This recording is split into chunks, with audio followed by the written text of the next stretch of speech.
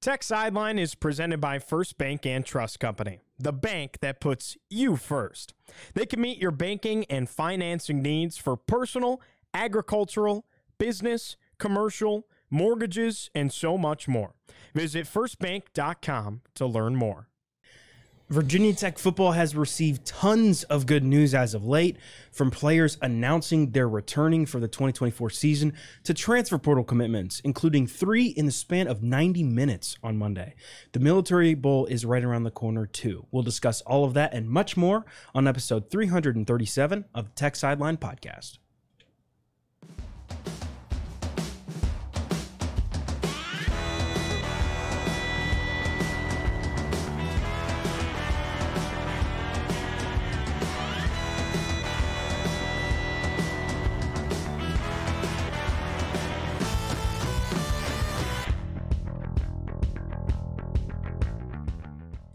We record on Tuesday, December 19th from our high-tech studios in the Virginia Tech Corporate Research Center.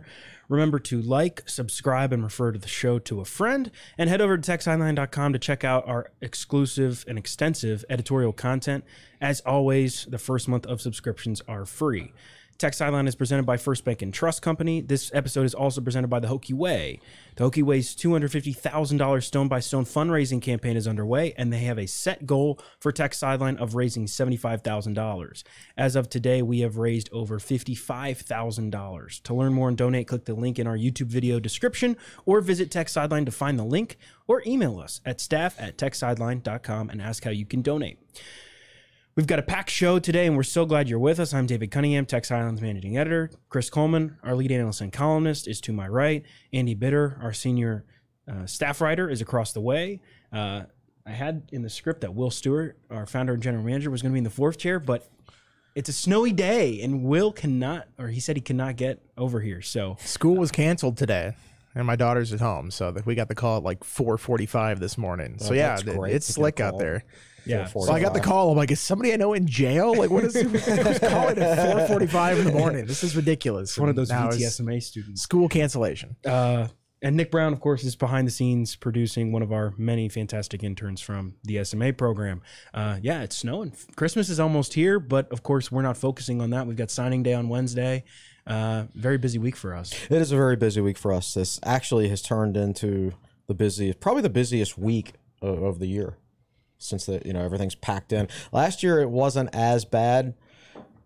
I take that back. There was a basketball game on signing day, which made signing day itself, and that's the infamous game where Hunter Couture got injured at Boston College.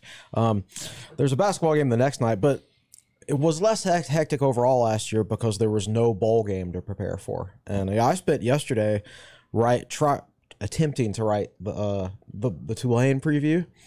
Meanwhile, every 15 minutes, Virginia Tech is getting a commitment. It's just really difficult to keep track of, and I'm sure my game preview suffered as a result. So I can only imagine, what coaches are dealing with this time of year. Like, you're trying to prepare for Tulane, but you've got all this recruiting stuff you also have to do. That's why I guess they allow such big staffs these days. It takes a group effort. Well, that's why it feels like bowl games have kind of been diminished a little bit. I don't mind. I love watching bowl games anyway, but it used to be like, all right, this is the end of the season, and now the off season starts before the season is over with. And, this is sort of the system they've set up. I don't know how you avoid that with a new semester starting in January. A lot of these guys have to get in the portal and get moving to their next stops so they can be all set up for their next position. The coaching transitions happen too. So I don't know how you fix this necessarily. I think maybe having like a true early signing day in like August for guys that like actually know where they want to go instead of, they move it up a month and a half from the old February date. I don't feel like that does a whole lot. So I've been putting the signing day in December, I think, was just one of the dumbest things that they've done, because I don't think it's really early that much, and it's right smack dab in the middle of everything that's going on in the postseason. If you like to watch bowl games, did you watch the ODU bowl game yesterday? I watched a little bit of it, and I turned it off. I'm like, ODU's got this handled, and they did not indeed have that handled. Oh, I was at the gym and watching it, and I was on the treadmill, and Western Kentucky stopped them in overtime, or was about to stop them in overtime, and then they switched the game from like ESPN to ESPN2. That's right. I Because saw that. like NFL Live was coming on or You got to something. do the pregame show or something like that. A preview show for a game that's going to start 3 hours later. Just can you? It's not like I have the remote control at the gym and I can turn the channel. You That know? is a slap in the face to the famous Toastery Bowl, It the really storied is. history of this bowl It game. really is. Well, Virginia Tech football's got a lot of good news as of late. Let's catch you up on everything that's happened. I'm going to quickly go through everything since we last recorded 8 days ago, which is a lot. On December 12th, the Hokies' top 4 receivers, Ollie Jennings, Daquan Felton, Jalen Lane, and Steven Gosnell announced they were coming back. 2 days later, on December 14th, Georgia State offensive lineman Montavious Cunningham, no relation, by the way, committed to Virginia Tech. He has 2 years of eligibility remaining. Cornerback Dorian Strong, that same day, who had an All-American-esque season, announced he was returning one of the best coverage seasons of Virginia Tech history.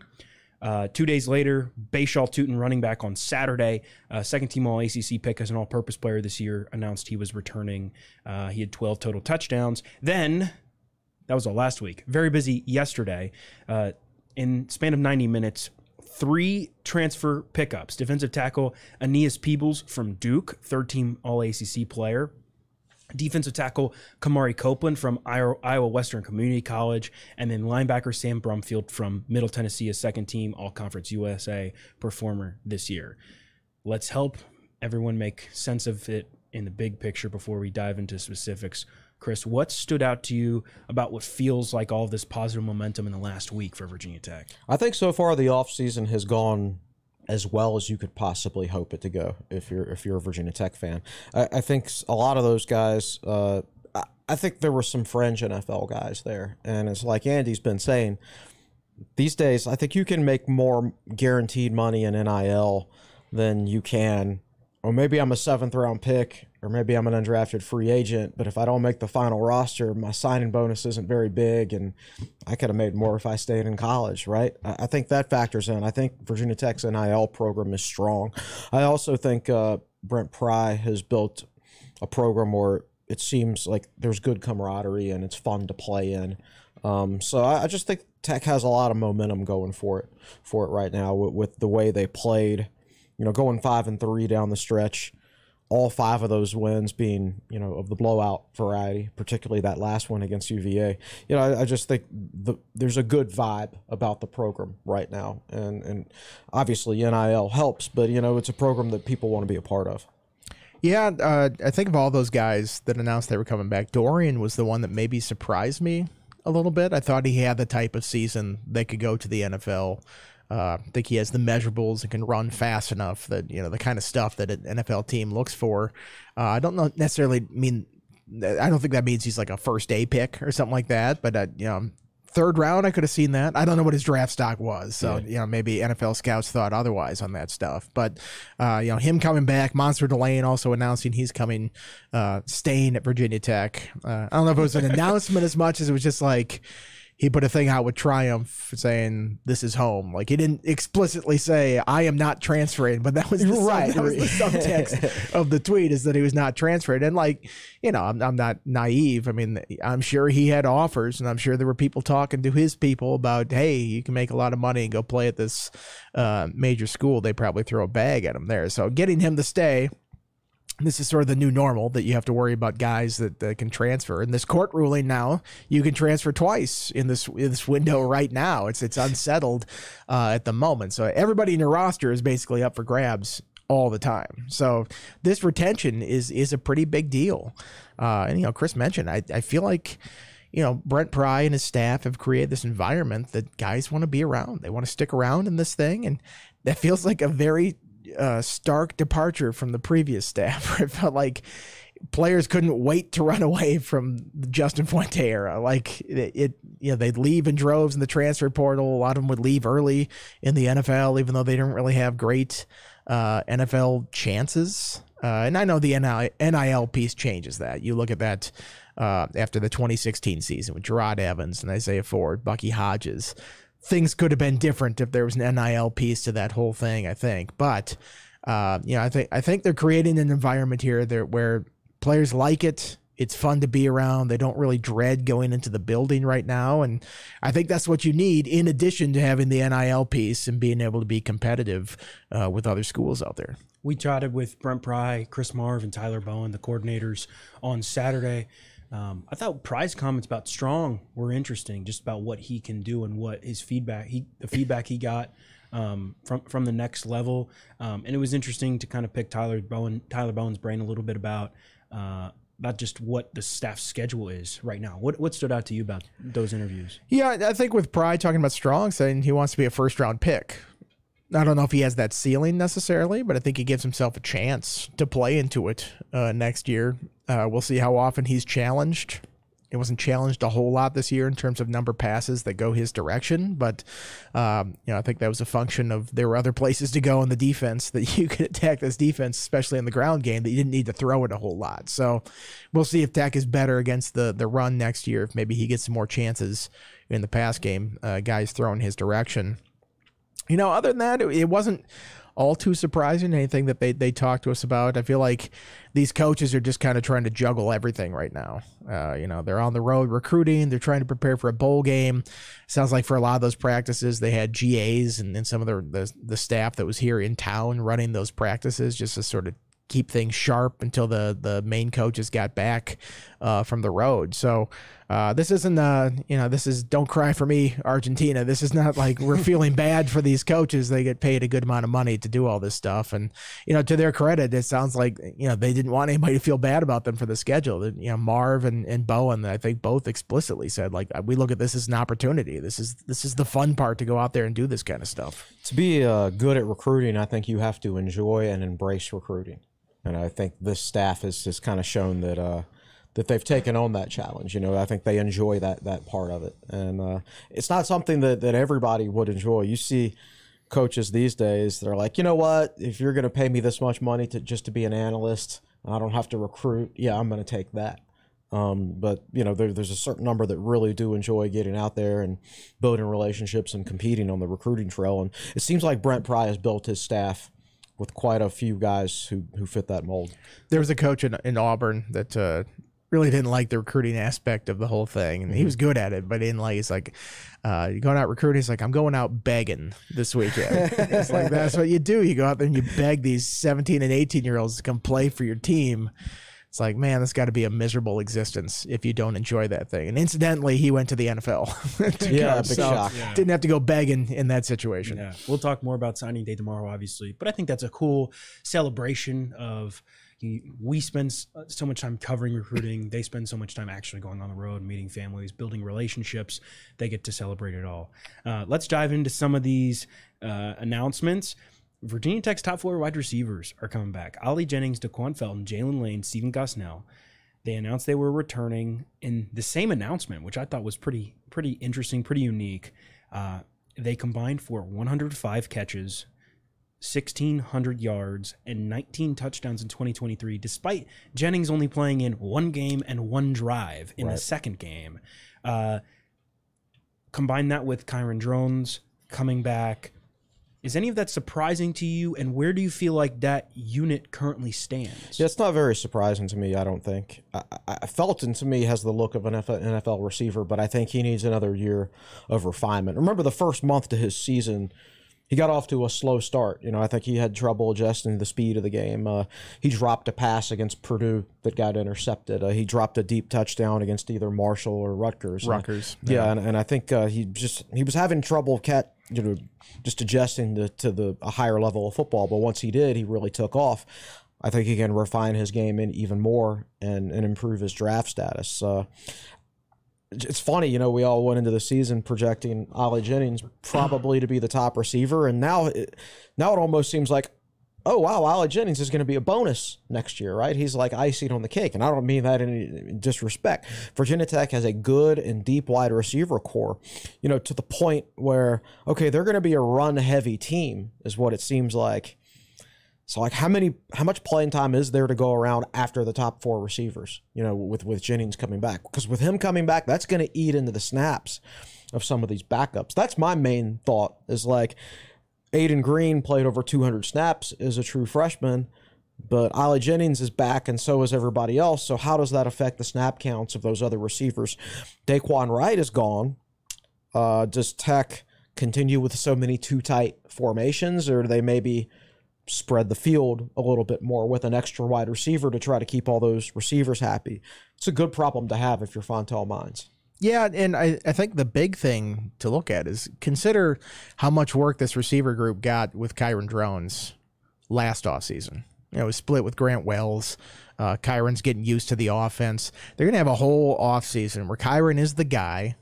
There's no question he's going to be the quarterback next year. All 4 of these receivers are going to be in the fold. They're going to have all summer to throw with each other. I think that's really advantageous to this offense. I mean, knowing that you have the quarterback in place, knowing that they can work with these receivers.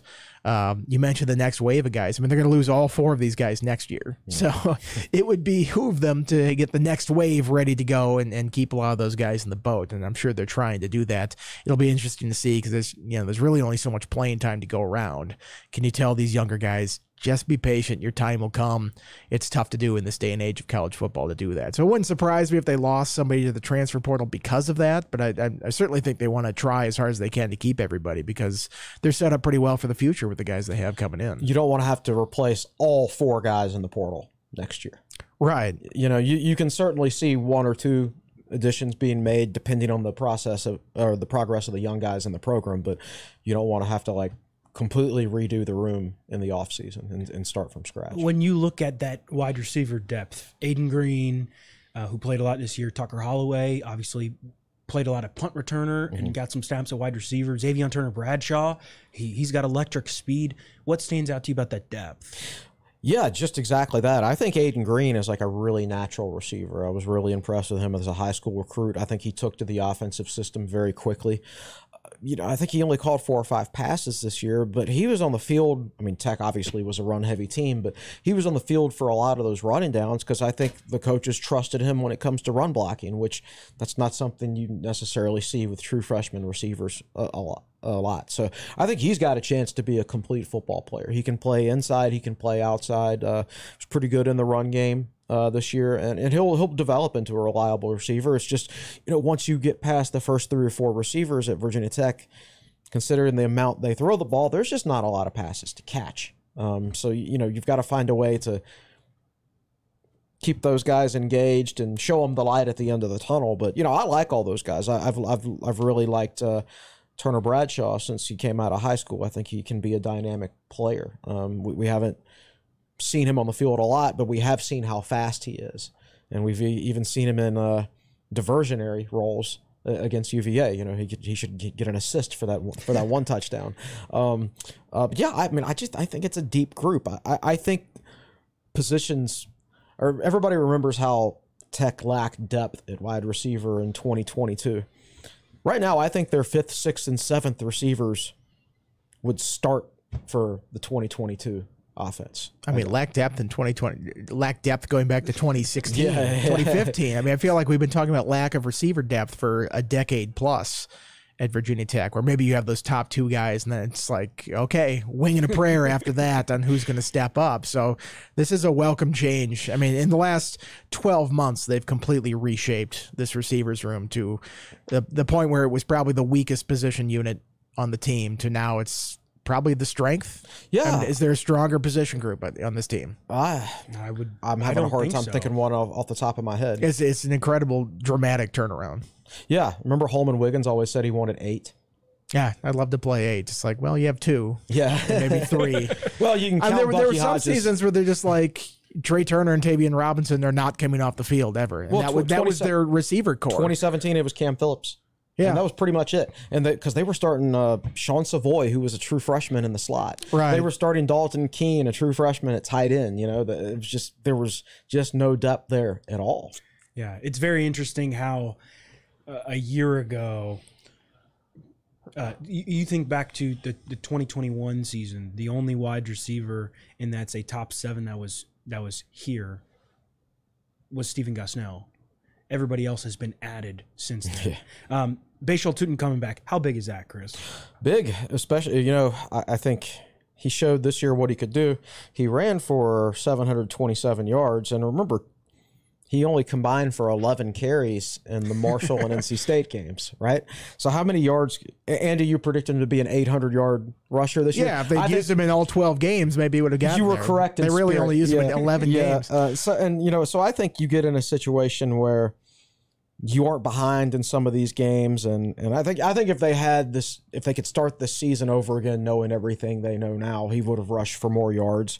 And I think if the offensive line can improve, and I think I don't think they're necessarily done with portal additions for the offensive line. We'll just have to wait and see. I think he's got a chance to be a 1,000-yard rusher next year.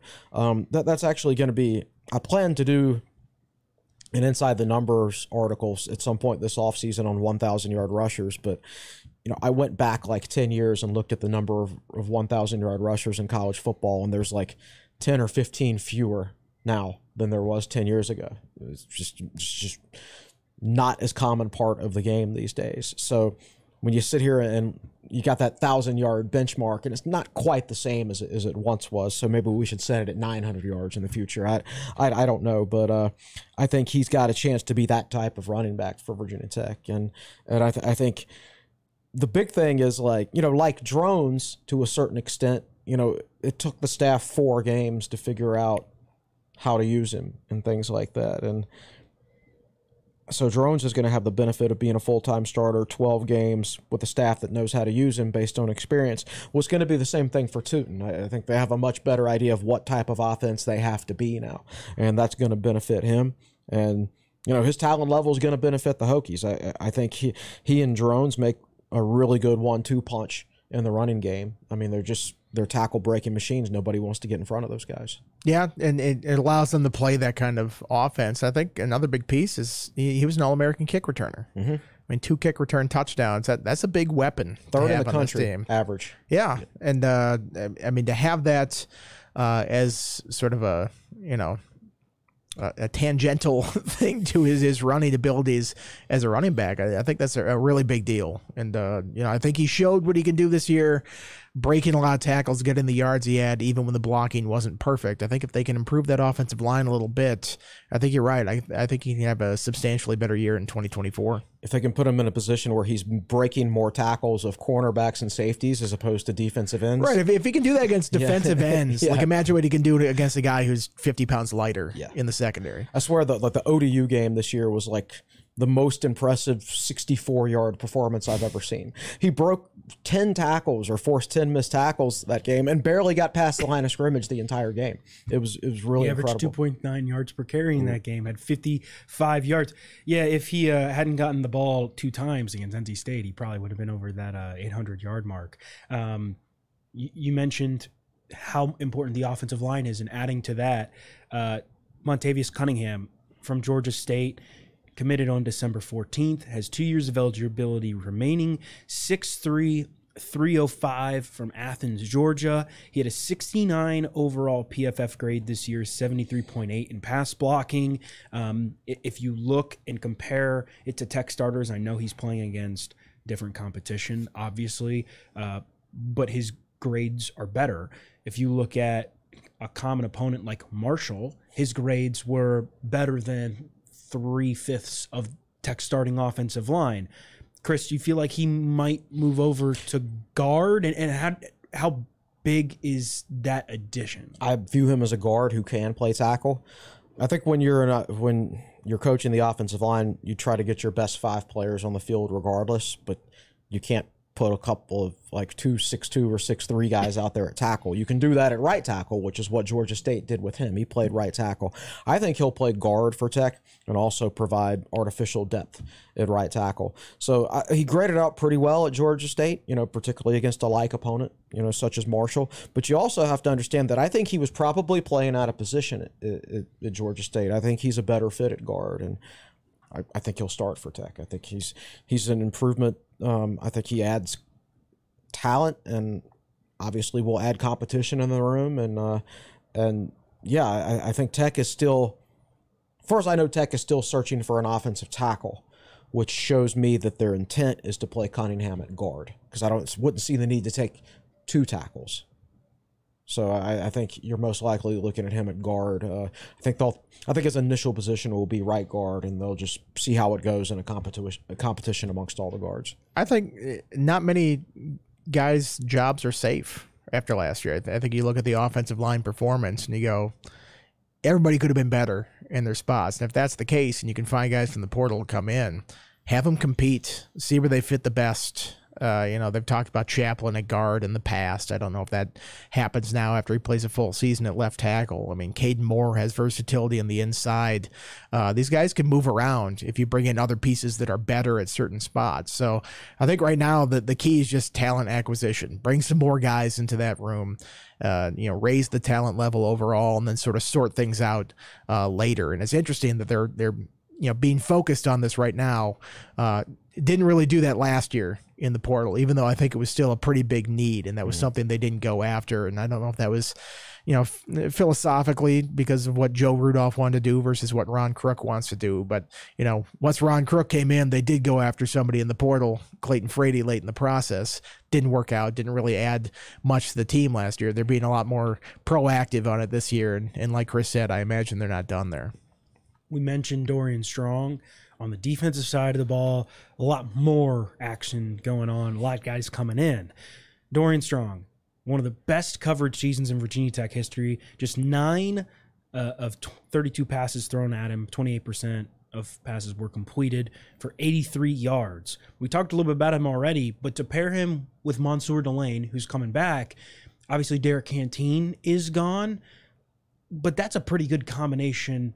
Again, I'm like Andy. I was a little surprised that Strong was coming back, considering that he was injured last season, obviously, and then came out and had such a great year. I thought he might go try his NFL prospects. But, Chris, how big is it to get Strong back and then to pair him up with a guy like Mansour Delane, who's played very well? Yeah, Tech is not going to be very attackable through the air on the outside. With those two guys.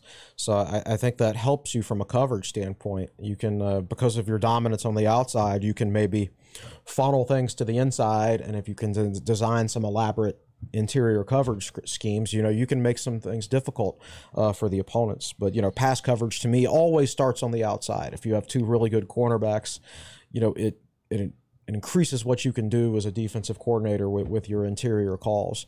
So if Virginia Tech can keep their safeties healthy next year and maybe add some depth there as well, they're going to have to find a nickel, of course. And I don't know if that will be through the portal or if they'll look inward and say, okay, Dante Lovett, you've progressed to the point where you have to be on the field, but you're not going to be ahead of Dorian Strong and you're not going to be ahead of Mansour Delane. We're going to give you first crack at the nickel roll in the spring, maybe something like that. I think Tech signed, like 6 or 7 defensive backs in last year's class, though. So I would have to believe that, they have to at least at some point give one of those guys a chance at a position like that, I think. They were looking at Jonathan Penix there in the preseason. In fact, the initial depth chart this year, I think he was the number 2 nickel on the depth chart, and then as it turned out, he redshirted. But they got some decisions to make there. I think the biggest thing, though, for me, and I know nickel is a quasi-starting role, but safety depth, even if it's a backup, like they have to improve that, because even if you throw out the injuries they suffered this year, how many Virginia Tech safeties got a targeting call at some point? At least 3. Stroman, Peoples, and Mose Phillips all got targeting calls against him. I don't remember if Jalen Jones got one. I don't believe he did, but I don't think it was until at least the NC State game or UVA game, if then, that the 2 starting safeties, Nasir Peoples and Jalen Stroman, played an entire game. Yeah, you're exactly right. And I think the modern era that we're in, because of the targeting rule, you need more safety depth than you ever needed in the past. So if they feel like they needed to go in the portal to address that, they can go ahead. But I don't think they're in a big hurry right now. I think with both the starting safeties out for the bowl game, which we'll get to, they don't have any choice but to take a good hard look at some of the young safeties in the program. Like Cameron Fleming's going to have to step up and be in the 2 deep now for this bowl game. So they're going to get a good hard look at him and some other guys like him in practice, and that's going to help them figure out if they need to address any needs in the portal. You mentioned nickel for next year. Pry brought that up as a possibility for Strong. Just sort of rounding out his game. He said it could be good for him. It could be good for Virginia Tech, too, if he picks up some nickel responsibilities. Right. And that might be a way to bring some of those younger guys in and say, okay, Dante Lovett, work on the outside as a regular cornerback. We'll slide Dorian in in nickel situations, and you can work on one position on the outside instead of trying to learn both at the same time. So that could be a possibility going forward too. Probably too early to draw too many conclusions about what they're doing next year in terms of alignment, but that's at least in their minds. Big news yesterday.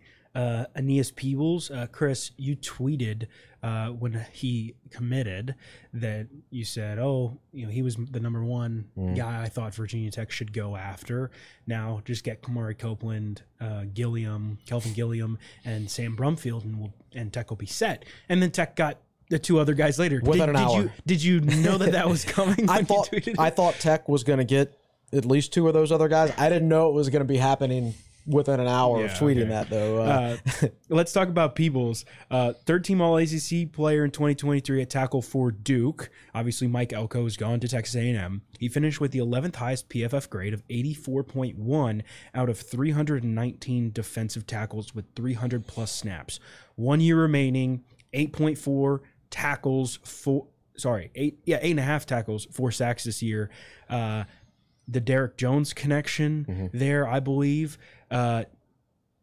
Josh Fuga is the only guy with experience in that room, and that's only because Fuga decided to come back. Put into perspective how big Peebles' commitment is. It's huge, from a couple of standpoints. Obviously, need. It's one of those things we talk about. Maybe they'll take a safety in the portal. Maybe they won't.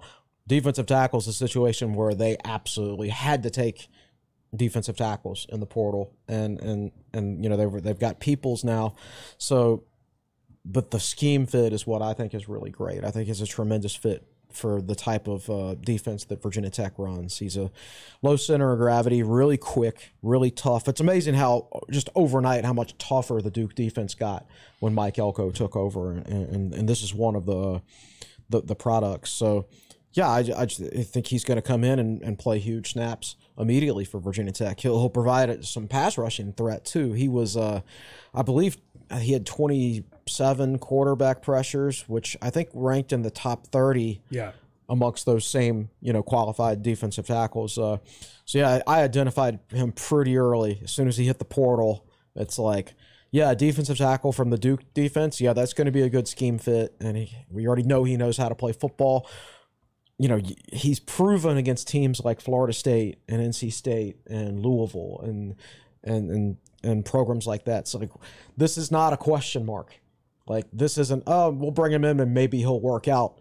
This is as close to 100% as it gets. So this is he's a tremendous pickup. Yeah, a huge need. I mean, Norrell Pollard, Mario Kendricks, Darius Payton, all exhausting their eligibility. You can't get caught shorthanded at tackle. There's no really quick fix on that. You lose some safeties. You're like, well, we'll shift things around the secondary. Cornerback could play there. Then one of the star linebackers could go back there, I guess, if they really needed to. When you lose a 300-pound guy in the middle, there's not a lot of those guys on the roster that you just plug and play. Those guys don't exist in general. No, I mean, it's not, like I've said before, there's not a lot of large human beings like that. They're just in limited supply. And it's tough to even slide a defensive end over. You just don't have enough beef in there in the middle to sort of present a run-stopping force. So that's not a position that you can be caught shorthanded in. You have to address that. You have to make sure that you have enough guys there to withstand injuries, because those guys are going to get beat up on the interior all the time. You're getting hit from every direction. People are coming at your knees all the time. It's just inevitable that you're going to have some bumps and bruises in there. So to get him, and I'm sure we'll talk about Copeland next, Kamari Copeland, they needed that. And honestly, they probably need to go out and get one more guy to feel very comfortable in that interior. Yeah. You pair the next guy and obviously Peebles alongside a defensive end group like APR and Cole Nelson that have played pretty well, especially towards the end of the year. APR was good all year. That looks pretty good. Peebles, we were told that the Derek Jones, when he was at Duke, was the one who originally put him on Duke's radar, and to get him to Blacksburg is pretty impressive. Kamari Copeland was the second guy to commit from Iowa Western Community College. Technically, he will be a recruit because he's from a JUCO school, not the portal. One of the top JUCO prospects, originally from Virginia Beach, always wanted to play for the Hokies. Jason Stame wrote a great article on him. Go check that out on techsideline.com. He's 6'2", 285. He actually won a national championship this year at the JUCO level. Issei Tute, former Virginia Tech linebacker, was on that team. When you look at adding Copeland, putting him alongside Peebles, obviously Tech still probably wants to go get one more. Kelvin Gilliam seems like the top priority option. Highland Springs kid at Oklahoma. What do you feel about Copeland? He was originally at Army. He's played a lot of college football, a lot at the JUCO level. Where do you see him fitting? Really interesting guy who was like a 235-pound edge recruit coming out of high school and went to Army and then just kept getting bigger and bigger. Obviously, he can play at Army. I don't know if he outgrew their. I don't know if they have limits or requirements. Size requirements. Yeah, exactly. I think they get like certain exemptions while they're playing football, and then after that, they have like a certain amount of time they have to cut weight and get down to standard size. But yeah, he's honestly a pretty similar prospect to Peoples. Low center of gravity, really explosive guy, quick off the ball. Obviously, he hasn't played against the Dukes and Florida States of the world, so even as a JUCO, there's some measure of unknown, but it's still closer to a sure thing than a high school recruit, I believe. And he reminds me of a signing Tech made, which turned out to be a very good one in the short term, Deshaun Crawford, who was a small coming out of high school, so he had to go the JUCO route. He was only about 240, 245 coming out of high school, then grew into a defensive tackle and just became a tremendous fit for Virginia Tech's scheme, at least the Bud Foster scheme. He was not a fit for Justin Hamilton's scheme. Then to show you how important fit is when it comes to defensive tackle, like if you look at Crawford after he left Tech, I think he transferred to Southern Miss, and he wasn't as good for Southern Miss as he was at a higher level playing for Virginia Tech, simply because he was just a perfect fit for that scheme. So that's what I really like about these two gets for Virginia Tech, is just how great they are for the scheme. Yeah, Copeland, I haven't seen him play. I haven't looked at film or anything like that. I'm not a film type guy. His background almost kind of seems like Phildarius Payne a little bit, where he was maybe under-recruited coming out of 757, went the JUCO route, edge guy, interior guy. It seems like they've grown into an interior guy. So I'll be interested to see how he performs once he gets here. The third guy, Sam Brumfield, a linebacker. That's a huge pickup, huge need. 5'11", 226, second-team All-Conference USA performer this year. 81 tackles, 6.5 for losses, 3.5 sacks, 2 forced fumbles, 73.0 overall PFF grade this year. Virginia Tech needed a Mike linebacker and went out and got one. Whereas those defensive tackles, they aren't guaranteed a starting spot because they're going to have to compete against each other, plus Fuga and Panay. Brumfield's going to walk into this team and start. Like, they won't put him out there with the ones on day one, most likely, because you technically have to prove it, but he's basically going to walk into this team and start. He played against Alabama last year and held his own. He had a great game against Missouri last year. He's proven he can play against Power 5 competition. The only bad game he had this past year, I think, was against against Liberty, I think, and basically everybody has bad games against Jamie Chadwell's offenses. He's that good of an offensive coach. So I think this guy, I wish Tech had him this past year. It would have been worth at least one more win, I think. But this is the type of Mike linebacker that you're looking for. Two things. Middle Tennessee has got to hate Virginia Tech. They took Jalen Lane the previous years. Like every time they have this really good player, that they take him at a higher level. So it sort of almost feels like a feeder program with the Hokies. Second thing, sounds like he has a pretty close relationship with Chris Marve, who I think recruited him when he was at Mississippi State. Yeah, he's a Mississippi guy. They kind of look similar. Like you look at Brumfield, he's like a stocky, powerfully built guy. That's what Marv was. I mean, he was like 5'11", 250 or something like that. I don't think Brumfield's quite that big, but he is jacked. I mean, he is a big guy for a linebacker. I wonder how much on the same wavelength and just sort of the same physical stature they are there. It kind of reminds me a little bit of Marv. And Marv was a fantastic player. He was at Vanderbilt, really smart guy. Who I think when they were there, I think they got to a bowl game by the time he was a senior. 5'11". His Vanderbilt profile says he was 5'11", 242. Middle Tennessee, Sam Brumfield says 5'11", 226. So okay, maybe not as big. He looks a little bigger than that, though. Yeah. I agree. Yeah. But we'll see what happens when he gets to Tech in the spring, and they update to his, but this was just weight. such a huge position of need. I mean, we all saw it this year, just sort of the struggles they had, not only in stopping runs, but just getting lined up correctly. I think they need somebody in that defense to get everybody lined up, everybody on the same page, and then, when the run plays coming at them, step in the hole and make a stop. And I think this is a guy that can do that. And all of a sudden, this position's set. I think it allows you a little more comfort at the will spot where, Keller maybe is a little bit more comfortable at the will spot. Jaden McDonald's played there a little bit. Kelly Lawson, didn't have a great year overall this year. He was injured, beat up in the second half of the season. I think he still has high potential there. So shoring up this Mike spot, I think that makes that whole linebacker group feel a lot better. Yeah, and I want to point out, height is not important for a Mike linebacker. Like, just get a tough guy who can play football. That's right. Who cares about coverage if they can't stop the run? Well, how many guys were not tall and they hit like Jack Tyler? Vince Hall, Jack Tyler, George Del Rico. Right. Virginia Tech has never had a tall Mike linebacker that I can remember. Maybe Bruce Taylor, although he was like a Mike and a backer. It's just tall Mike linebackers. Tremaine Edmonds was pretty tall. Yeah, he was a backer. He's a Mike in the NFL though, which is interesting. But I think it's probably a little bit under the radar compared to the defensive tackles, but Tech had to sign a Mike. Again, it's not like safety where, maybe we'll sign one. Maybe we'll get a running back. Doesn't really matter if we do or not. They had to have a Mike linebacker if they wanted to improve their defense. Last question before we transfer over to the Military Bowl. We've talked about, we've kind of gone down the list of the guys who have committed and the additions and everything. When you take a step back and look at the big picture of this Virginia Tech roster, where do you feel like the Hokies still need to add, and what positions do you feel good about? Is there anywhere that you go, Virginia Tech still needs a guy here? Because it feels like before yesterday, had we recorded this before all the news came out Monday, it was, they still have to fill holes at defensive tackle and a linebacker. It seems like those holes are more filled now. I've heard they want a third defensive tackle, and I would personally take 3.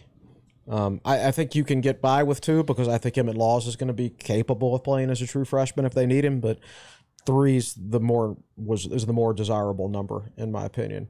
I would like to have an offensive tackle. It's not necessary. Tech does return both starters. They return every player on the offensive line. They'll get better to a certain extent just by guys coming back, but I'm really interested in improving the talent level there. So I think the guys Tech have gotten so far were pretty much kind of, at least the defensive players, they were requirements. And after this, from here on out, like I would already grade Tech's portal performances like B to B plus level. It can get into A plus level if they get their wants to go along with their needs. So sorry, go ahead. It feels like everything now is a bonus. Yeah. There's no just glaring holes on the team. I think another offensive lineman would certainly help. Any offensive line help they can add to that room. I think that was the weak part of the offense last year. But you're like, they're set at running back. Another running back wouldn't be bad. I mean, it gets pretty young after those top 2 guys. You don't quite know what the tight end room is like. If Gallo decides to move on, it's a pretty... only 3 deep in terms of scholarship guys there, I believe, right now, if Gallo doesn't come back. So maybe that's a spot you could look at. If there's another veteran, versatile defensive back that can play safety and corner, there's another Derek Canteen out there. Or you just maybe they could convince Canteen to stay. I mean, that'd be a big boost there. I don't know if that's a possibility, but these are sort of luxury items when you're looking at the portal instead of, like Chris said, needs. They filled those needs at this point. I guess you have to address for injuries and stuff potentially. In that case, I think tackle would still be a pretty high priority. But there's no spot that you go into next season, you go, man, that's a glaring hole right now. I think they filled those all up. let's do this ad read real quick, and then we'll talk about the Military Bowl. As always, Tech Sideline is presented by First Bank and Trust Company. As our presenting sponsor, First Bank and Trust Company's support has been invaluable to TSL, helping us bring you all of the great content across all of our platforms. Who you choose to bank with can make all the difference. Bank with First Bank and Trust Company and visit firstbank.com to learn more. So the crazy thing is, we talk about all this portal stuff. That's just a third of what's going on right now. Signing day is tomorrow. We'll have a whole nother signing day podcast. But let's talk about the Military Bowl. That's in 8 days. Is that going on right now? There's a bowl game coming up? It doesn't even feel like it. It's Virginia Tech faces number 23 Tulane on Wednesday, December 27th at 2 p.m. from Navy Marine Corps Memorial Stadium in Annapolis, Maryland. Not playing Cincinnati in the Military Bowl. Biggest news for Tech, both starting safeties are out. Nasir Peebles and Jalen Stroman had postseason surgery and will not play. When you look in the big picture, Chris, what stands out to you about just this game? Tulane's missing a lot of guys. I kept going back and forth. First, I was convinced Virginia Tech was going to win. And then on Saturday, I read Andy's article where Tech starting safeties are out, and I'm like, Tulane's got a really good quarterback and a really good running back. And when Tech didn't have their starting safeties this year, they were very vulnerable defensively. So then I'm like, I might pick Tulane now. And then a couple days later, you find out Michael Pratt has opted out of the game to go along with their top receiver.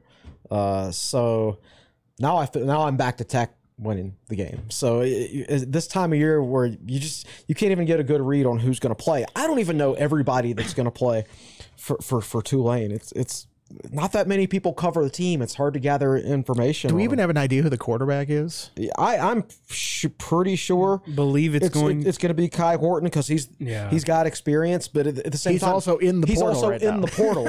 but we'll see. They've got a cornerback named Jarius Monroe who's an All-American and I think a fantastic player. He's declared for the NFL draft, but I can't tell whether he's going to play in the bowl game or not.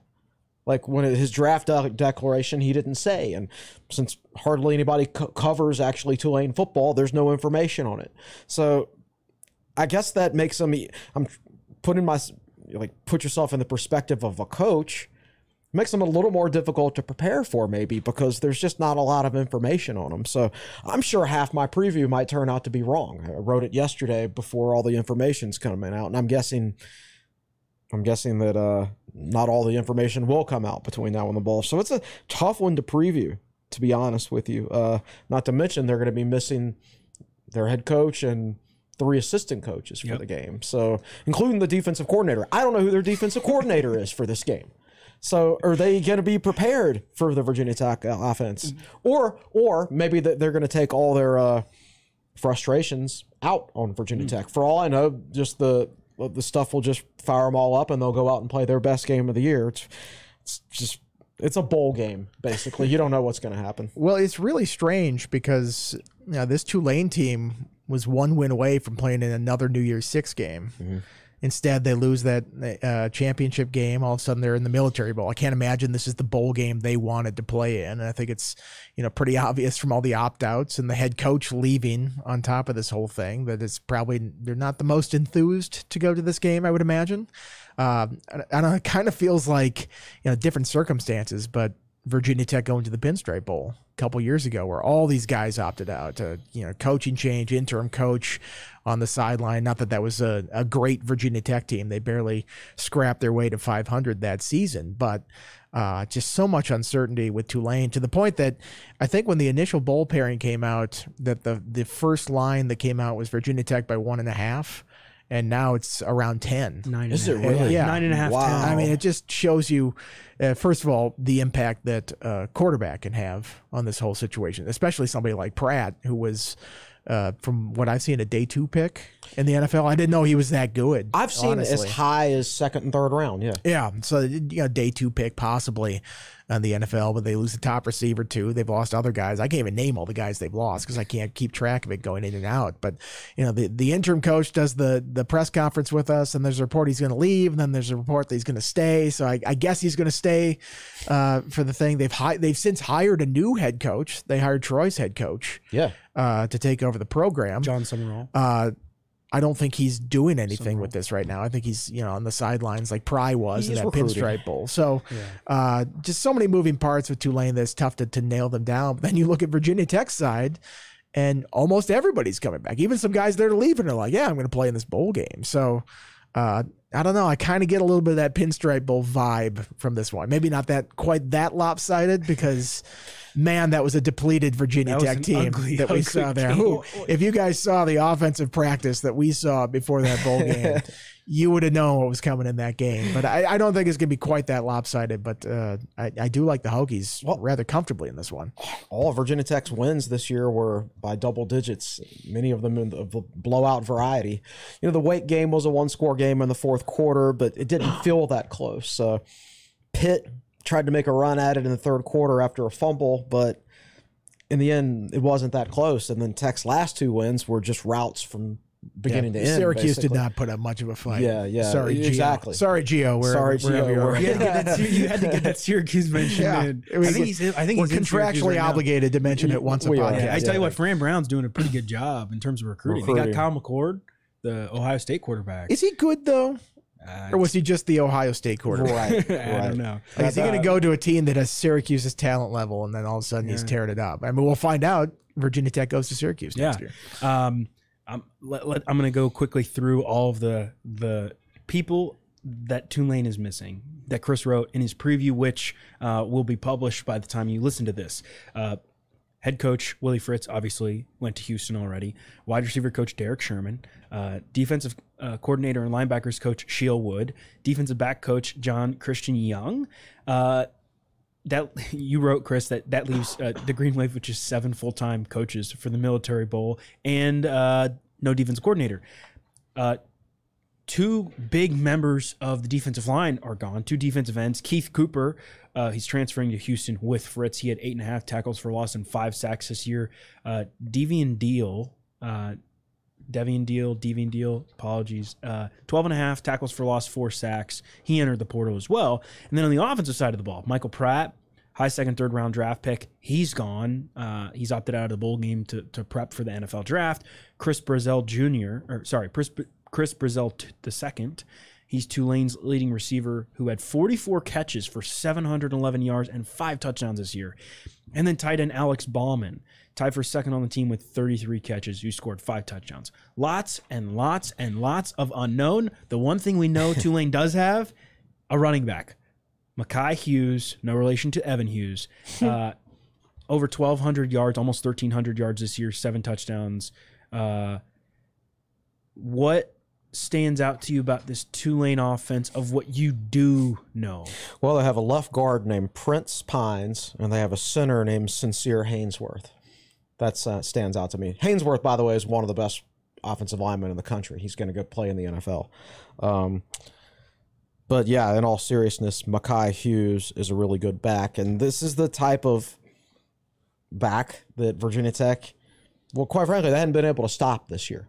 They've gotten torched by backs like him, and whenever they face a really good running back, they lose. It seems like. So you almost wonder if, like, losing the quarterback and losing the top receiver, you're just like, okay, let's just give it to Hughes 30 times. Virginia Tech can't stop that anyway, especially with their 2 safeties out and their backups haven't been good at run fits all year. So from that standpoint, I don't like this matchup at all. On the other hand, if you look at Tulane's last 5 games of the season, they've only averaged 20.8 points per game, and they failed to hit 30 points in any of those 5 games. Mm-hmm. It's basically been from a scoring standpoint, it's been the 2022 Virginia Tech offense over the last half of the season for Tulane. And that was with an NFL quarterback and with their top wide receiver. So something deeper is going on there in their offense where they're not as effective as they should be. I have not watched any of their games. I don't know. But now they don't have a quarterback, and now they don't have their top 2 receiving options. Well, that's the thing is, like, you look at a lot of the, Virginia Tech's faced some good running backs who have not gone off on them, and part of it is they didn't have a capable quarterback with it. I mean, I think Wake Forest had some decent running backs. Syracuse had a really good running back. They did not get going because there was just not that threat in the passing game. I mean, Florida State had a threat in the passing game. Louisville had a threat in the passing game. amazingly, NC State had a threat in the passing game. I mean, It was the same you did threat not in the think run it was. game. Yeah, you did not think it was going into that game. But Armstrong played really well in that game, and obviously they moved Concepcion all over the place. I think if Tulane does not have that threat in the passing game, Virginia Tech can focus all of its efforts into stopping the run, even with backup safeties that they've had, even with the linebacker issues that they've had this year. I think that's sort of yes, this is a very tough running game they're going up against, but if you don't have to worry about the passing threat as much, I think that gives the defense a little bit of more of an advantage to try to stop this thing. And it would certainly help if Tech went out and like took a 14-0 lead. Oh yeah, Tulane that in always a- helps. Put Tulane in a passing situation where that they can't give it to Hughes. But Hughes had 7 or 8 games this year of 20+ carries, and even had a few games of 25+ carries. So he is a workhorse type. If it turns into one of those games, he might just be getting lathered up in the fourth quarter. So it's important for Virginia Tech to not let it come down to that. My favorite thing so far I've learned in my prep about Tulane, outside of obviously their logo, the Tulane logo is sick. I've got a shirt from Home Field with that logo on That's it. awesome. It's awesome. That's a great shirt. They have a position titled dog. Dog. They have a dog position. You How's say- it spelled? And they How's have it an spelled, though? D-O-G. D-O-G. D-O-G. Yeah, They you should go D-A-W-G. Just Yeah. go. That'd be awesome. Yeah, but it's like, like Virginia Tech has to start. It's like, you're coming here to be our dog. Yeah. Well, you're coming here to be our star. Our star dog. They could combine it. Yeah, into one combine thing. it. I believe he's more of a defensive end. Yes. Yeah. It's maybe they could create a hybrid They position. also have an anchor. They have an anchor, 2 cornerbacks. Chris, you talked about their experience in your preview. I'm going to try to not butcher this name. Cam Pettisclo, I think that's probably right. cornerback Jarius Monroe, and cornerback Lance Robinson. Those are 3 of their guys on the back end. They're pretty experienced there, even with losing their 2 guys up front. This is a Virginia Tech offense that's clicked over the last couple of weeks. How do you kind of see that matchup playing out? Yeah, Pettisclo, I'll follow your lead, and if that's wrong, Okay. it's your fault because you're the host. Probably the best 5'9" safety you'll see in college football. Legit excellent football player, plays their anchor position. Jarius Monroe, corner, he's an All-American. Pettisclo, by the way, has been named to an All-American team or 2, I believe. So, and they're both seniors. Lance Robinson's another senior cornerback who was excellent. Like, ideally for Virginia Tech, you get the running game established and then you throw. If you're in a lot of 3rd and 8s against a very experienced secondary like this, that's not a situation that you want to be in. Fortunately, they have 2 opt-outs at defensive ends. So, and it's not that their backup defensive ends are bad. It's just how good are the 5th and 6th defensive ends, because now they're going to have to be in the 2 deep, right? And so Virginia Tech, I think, has an advantage in this game. They should be able to go out and run the football without too much difficulty. But I would expect Tulane to come out and try to get their safeties involved in the running game to try to put Virginia Tech in long yardage situations. But who knows, because I don't know who Tulane's defensive coordinator is, and I'm not even sure whoever it is knew he was going to be the defensive coordinator until the last few days. So I'm not exactly sure how long they've been thinking about Virginia Tech. Or for all I know, they'll come out with the best defensive game plan of all time. It's just when you're dealing with a staff who you don't know anything about and you don't even know who to research, as far as has he ever been a defensive coordinator before, I just don't know what's going to happen. So I looked up, thank goodness for good game notes and pronunciation guides. It's Pedesclu. Pedesclu. And you would assume he's from Louisiana. That's a great Louisiana name. But he's there. actually from Texas, I believe I read. Yeah, but Close enough. they're That's right next to it. same right next general vicinity. Yeah. Tulane also has 2 pretty good linebackers, a couple really good linebackers in Jared Small. Is it Jesus or Jesus Machado and Tyler Grubbs? 3 fairly consistent guys. Andy, when you look at this matchup from Virginia Tech's perspective offensively, like, this is a group that, again, has consistency right now. Daquan Wright's the only guy that's left, really. The other 2 or 3 guys on the offensive side of the ball that have announced that they're leaving, or I guess, sorry, apologies. The 2 running backs announced they were not playing in the bowl game, but Daquan Wright's gone, but the 2 offensive linemen will play, and as will DeJuan Lofton.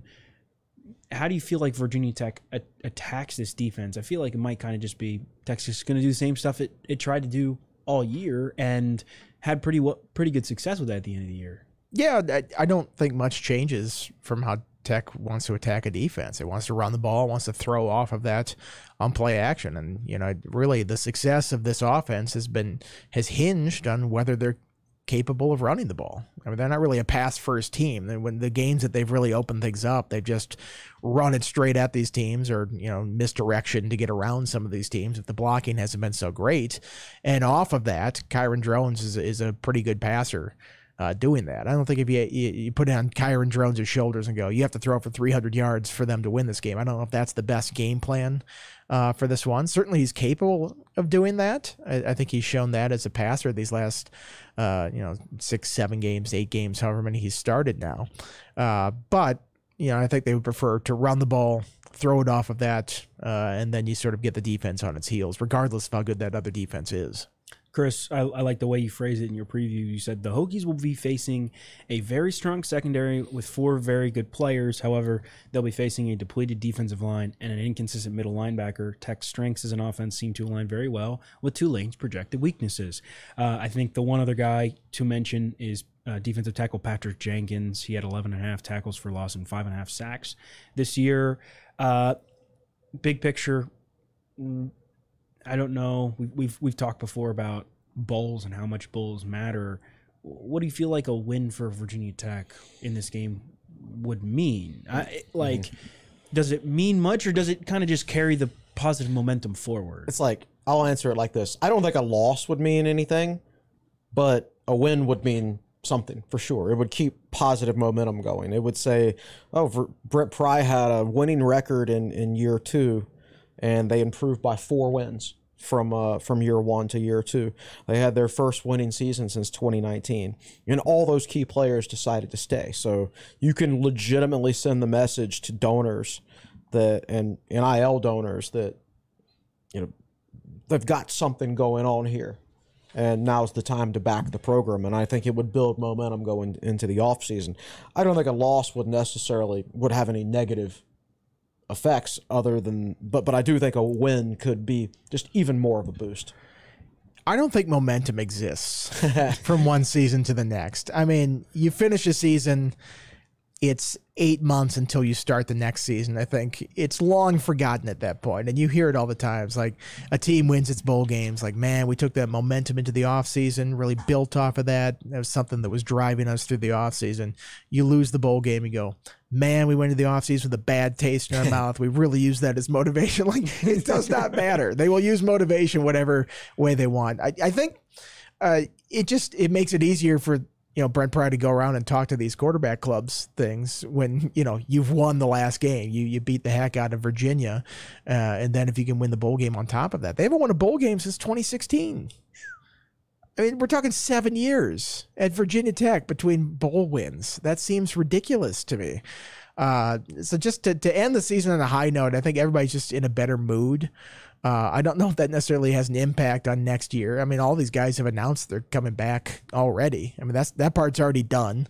When they reconvene on January 17th or whatever the new semester starts, that is a new team from what the previous one is, and will feel different in terms of personnel and guys that are there. So I don't know how much momentum carries over from one to the next, but it sure would feel good for Hokies fans to finish the season on a win instead of another loss and go into the season. Yeah, I don't think it much matters for the team. I would obviously like to see them win as a fan. I would like to see those seniors go out with a victory in their last game. I think the biggest thing is the mood, the vibe. You're a lot more likely to open up the checkbook as a fan or as a donor than if you're in a good mood, right? And this continues. A win in this game would just continue those positive vibes. As far as predictions are concerned, all 3 of us and Will, all 4 of us, picked Virginia Tech. Chris, your prediction was 34-20. Yeah, since Virginia Tech has won all their games by double digits, at this point I'm going with it by double digits. I picked the Hokies 31-23. I think it might be a little closer. Andy, you had Tech doubling up on the Green Wave 34-17. Yeah, the same reasoning. I mean, they've played well against teams that they're better than at this point. I look at that Vegas lineup around 10. I mean, that's not to say 17, a 17-point margin when the line's 10. It's not too out of bounds with it. So I gave them an extra field goal than you did because I just want to say this name. Their place kicker is Valentino Ambrosio. And I looked him up on the roster thinking, oh, this guy's from Milan or Venice. It's like a Gucci name. Nah, there. he's from New Jersey. Same thing there. Do you think he goes around doing the Tommy DeVito, like, Of course he does. whatever that Tommy Cutlets? They've got some- I'm telling you though, man, They've got some really good names. on their Valentino team. Ambrosio, it rolls off the tongue just like Giovanni Heater. That's right. Yeah. It's an A+ name. They've got some very Louisiana names. I'm not going to go through them now, but if you want to have some fun, if you're bored at work and just want to have some fun, Nobody's at work this week except us, true. David. Well, yeah. Maxi Baudouin the Fourth. Is Yeah. that how you pronounce that name? That one's awesome. Go take a look at. Go take a look at some of them. Jean-Jacques Hunter. Elijah Champagne. That's a good one. Oh, that is a Yeah, good one. Champagne. Yeah. Frollo. Adonis Frollo. All right. We have roster cards on the site. You can print Yeah. all these Yeah, things. yeah. out. Go through, rank your best. All right, New Give Orleans us your names. top 10 Tulane names on the Yeah, boards. there you go. this week. Will Yeah. has Tech 38-21. I want to do some rapid fire Military Bowl trivia of the last two times Virginia Tech played in Annapolis, and then we'll wrap up by just briefly going over big weekend for Virginia Tech athletics on the hardwood and on the mat. The scores from the last two trips to Annapolis for Virginia Tech. This will be the Hokies' third time playing in the Military Bowl. 2014, Virginia Tech beat Cincinnati 33-17. Shane Beamer was, I guess, the acting head coach in that game because Frank had surgery. In 2018, Virginia Tech lost to Cincinnati 35-31. Nice to not play Cincinnati this time around. In 2014, well, we got 4 2014 questions and 4 2018 questions. J.C. Coleman was the MVP of the bowl game. How many rushing yards did he have? It's like 155. I was going to say that. 163. 157. Dang, you guys are close. awfully close. Virginia Tech finished with how many yards passing? Hint, the quarterback yards are different than the total. Because didn't I thought Sam Rogers completed a pass. Isaiah Ford completed A 4-4, for okay. a 30-yard pass to Michael Brewer. So you're Interesting. 230. 124. Oh, wow. Michael Oh, my Brewer. God. Michael Brewer was only off by threw a for factor of 90 2 on Well, that. yeah, that was only threw for 94 yards. that wasn't a great weather day for throwing the football, if I recall. That was if I remember It was correctly. better than the last one. True. Greg Stroman did a little bit of everything in that Yep. game, if I remember correctly. well, I don't know I if got I'm a question. stepping. I don't know if I'm stepping I got on a one of your question trivia about that. questions And here. say, Joey Sly made 4 field goals for the Hokies in that game. What was his long? I think he set his career long in that one with like a goodness. 49-yarder or 49 something like yards. that. Dang it, I was going to say 47. Hokies had 2 picks and 2 fumble recoveries. Who had the interceptions and who had the fumble returns, and which one went for a touchdown? There's one that Stroman had that then I thought he fumbled and somebody else picked it up and scored on it. Did Chuck Clark have one? Chuck Clark had an interception. Yeah, yeah. I thought Deion Clark forced a fumble. Maybe I'm. I just trying to wrote remember down the fumble recoveries. Greg Stroman had the fumble recovery for a touchdown. Okay. So you're missing a fumble recovery and an interception. Yeah. Another interception. Kendall Fuller, was he on there? Yep, Kendall Okay. Fuller. Okay. And then the fumble recovery was a defensive lineman. Oh, my gosh. Nigel Daddy Williams. Nicholas. Yes. Oh, man. Andy's good at this trivia Nailing stuff. 2018 game. What was the final score was 35-31. What was the halftime score? Oh, jeez. I thought it was 14 each. It was 14 all. Was it? Wow. I promise to the rest of this now. I did not look this up. That was a pure guess. How many? I found this very funny. How many combined penalty yards did the two teams? Oh, my gosh. have? It was a lot. 237. I'd say 200. It was 188 on 23 penalties. Including one that was sort of the key penalty in the game where they called Dalton Keene for offensive pass interference, where it's like, what? And if Tech got that first down, I think they win the game. And I think they called him on essentially what was a pick play. And you look at the replay and you're like, that was not a pick play. That's a pretty bad call, I thought. Ask a back judge. 2018. Yeah, we'll do throwback, ask a back judge. Who did Ryan Willis throw his 2 touchdowns passes 2 touchdown passes to. One was a wide receiver, one was a tight end. Chris Cunningham, and oh my gosh, Hazelton? 2018. Nope. Is Damon Hazel? Okay. Oh, Kuma. Yes. Did Kuma play in that game? Yeah. I mean, Hazelton didn't play in that Hazelton, game. yeah. How much time Okay. was left when Cincinnati scored to take the lead in the fourth quarter? 111. I think it was like a little over a minute, I think. 129. 3 Virginia Tech football players that are on this roster were on the one for the 2018 Military Bowl. Can you name them? Jesus. Tisdale. Correct. Yeah. Who are the Peoples? Yep. And who else has been around forever? Gallo didn't get here 2019. The specialist, Specialist. Cole Beck. Oh wow! I wouldn't have thought really? of him. Yeah. Wow. Yeah, And 'cause they Tisdale's rostered the only that one year. that Yeah. I assume will play because Peoples is hurt, and I think Beck still I think has his arm in a Beck is sling. still hurt. Yeah, I think he's as done. well. That's All right.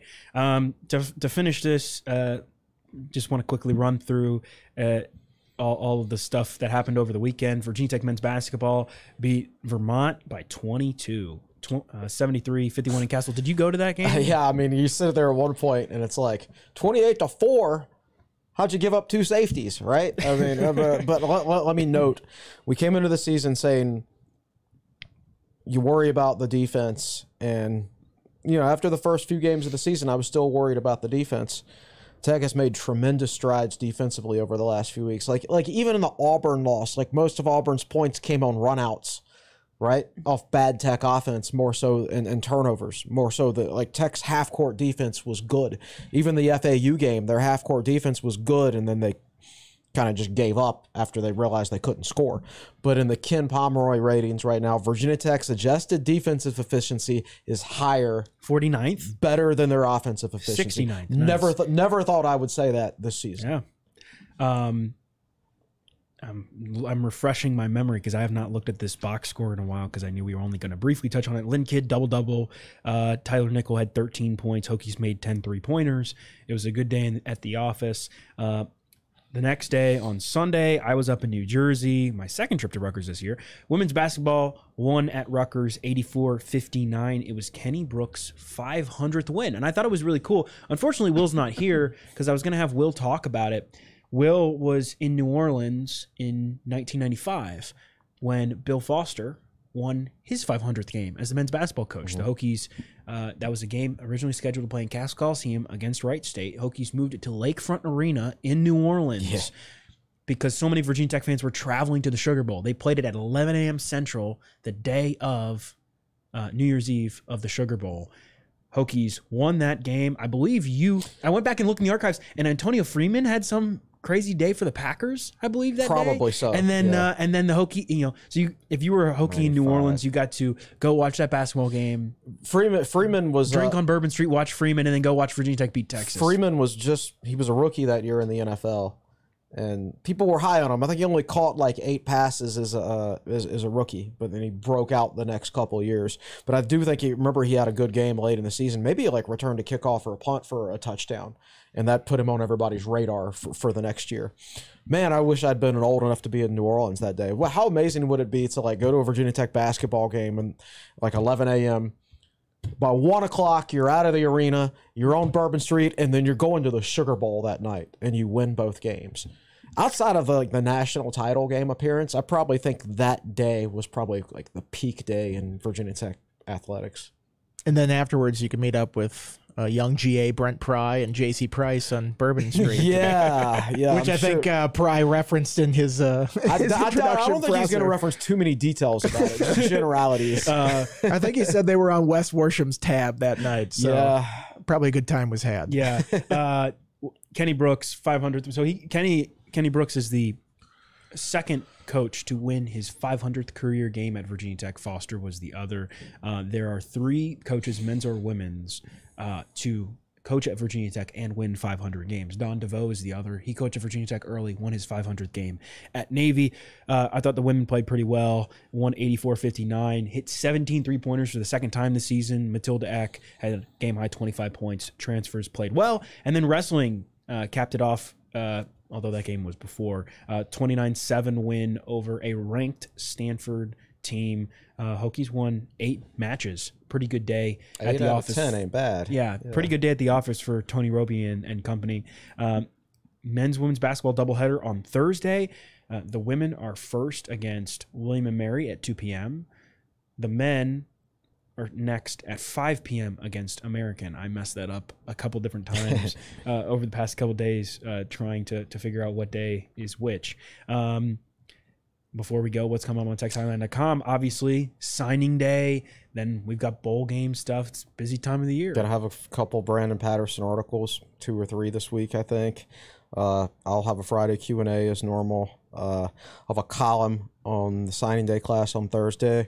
I'm going to try to write something up about how the new portal guys will affect the defense next year for this afternoon. That won't be very long because I've been thinking about that for a long time. Should be pretty short and sweet. Let me also add, David, you know how lucky you are? Not many people get to take 2 trips to Rutgers in the span of 3 months. You stayed at the same hotel, I stayed at the same hotel Andy and I stayed at the first time, and I went to that bagel place again. Oh, man. That was a good bagel and it was place. Yeah. Elite bagels. Obviously we will have a whole extra signing day podcast tomorrow.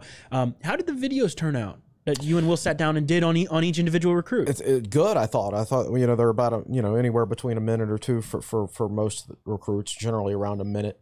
We'll see who notices. Like, we actually filmed Kamari Copeland yesterday, and Will and I are wearing different clothes than we were for last week when we filmed the other 15. So we'll see if anybody notices that. But yeah, that'll be another feature of signing day as these guys sign.